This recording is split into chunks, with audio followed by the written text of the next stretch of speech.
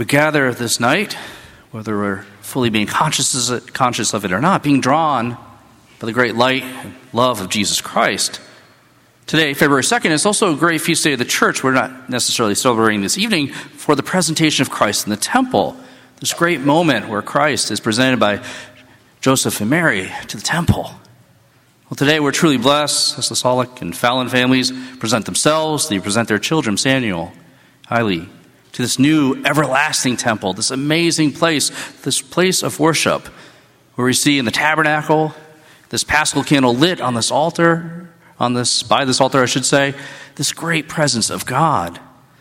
As we go through this baptismal rite this night, hopefully all of us, in a sense, are being drawn once again to that light of Christ, that light that has been drawing us from the very moment of our conception, that light that truly is that love of Christ that's been placed deep within our hearts, but hopefully coming out each and every day in a very profound way as we continue to live the gospel to the best of our abilities, as we continue to share the good news with the world that desperately needs to hear it.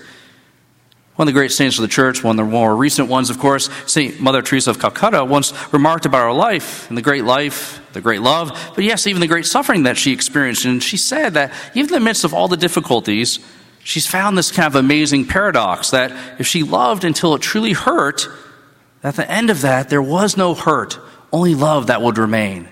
That the more she gave of herself, poured herself for others, for the very poor and suffering of the world, yes, there was hurt.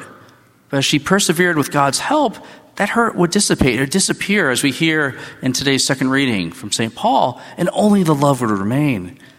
That's the love that, in a sense, I would hope has brought all of us here tonight, especially our families, that amidst the difficulties of this world, and yes, the pain and difficulty that we all face, there's also this great love that has been propelling us forward in everything that we say and do.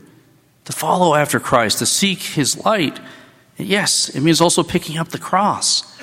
But if that was all it was and there was no hope of the resurrection, that would be not the greatest life. But we do know the tomb was empty, that there's a great risk saying yes to God, but a great, great reward as well. In the baptismal rite, one of my favorite parts is, yes, the profession of faith, but it's also the renunciation of sin, the renunciation of Satan, so to speak. When we profess our faith, we're saying yes to God, but also saying no to something else. Yes, there are many amazing things in this world. The world is good, but there are aspects of this world that can be quite challenging, can kind of lead us astray, and in some cases, in a sense, diminish that light that we've received.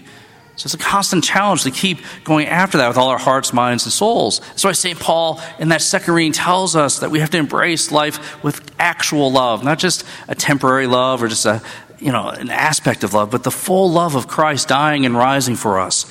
That's what we're hoping for. If we do embrace that actual love, that as we heard in that second reading, we can truly bear all things. We can believe all things, hope all things, and endure all things. That's the great promise. That's exactly what St. Mother Teresa experienced in her life here on earth, this powerful love that can help her endure even the most difficult moments in her life. It's that same love that another great recent saint would talk about in his first encyclical, St. John Paul II. And he said just so bluntly and so beautifully, humanity cannot live without love. If we do that, we would become incomprehensible to ourselves. Without actual love, we don't truly know who we are, who we're being called to be, and how we're supposed to be. We become a mystery to ourselves. But God's love, in a sense, doesn't chain us in place and chain us to an aspect of just who we are, but truly opens us up to the real possibilities of all that this life entails. That's the great power of God's love. That's what we celebrate tonight in this great baptism, the Eucharist that follows, an actual love that speaks to the depths of our human needs. Yes, we need food, we need air, we need all these material things, but we still even more need God and God's love. That alone can suffice, as one of the great saints of the church once remarked. Because all of us, at some point in our lives, are going to experience kind of the negative effects of this world. We'll expect, in a sense, have to deal with the ramifications of sin, sometimes our own, sometimes the effects of other people.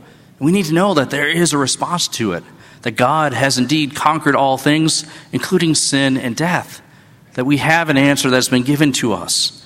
That's why that first reading from the prophet Jeremiah is so important, reminding how every single one of us was formed from the very beginning of time itself. From creation itself, we were part of God's plan. It's such an encouraging and hopeful thought that no matter what this world can throw at us, the challenges that are kind of set before us, that initial gift of God, that light of God, is always there to guide us, to speak to us, and to lead us to that real peace that we all desire. My brothers and sisters, we have a great opportunity in this Mass, but really in the course of everyday life, to truly love to the best of our ability. That even if we have to love sometimes to that point of hurting, maybe it's a friend or family member, someone we struggle with, but knowing that the hurts, the sins, or even the challenges that we present will fade away. Those will not remain, but that love, that actual love, is truly what will be there at the end. That the God of our church, the God of the Trinity, Father, Son, Holy Spirit, is that undying love that continues to kindle our hearts and shape our minds and shape all aspects of truly who we are.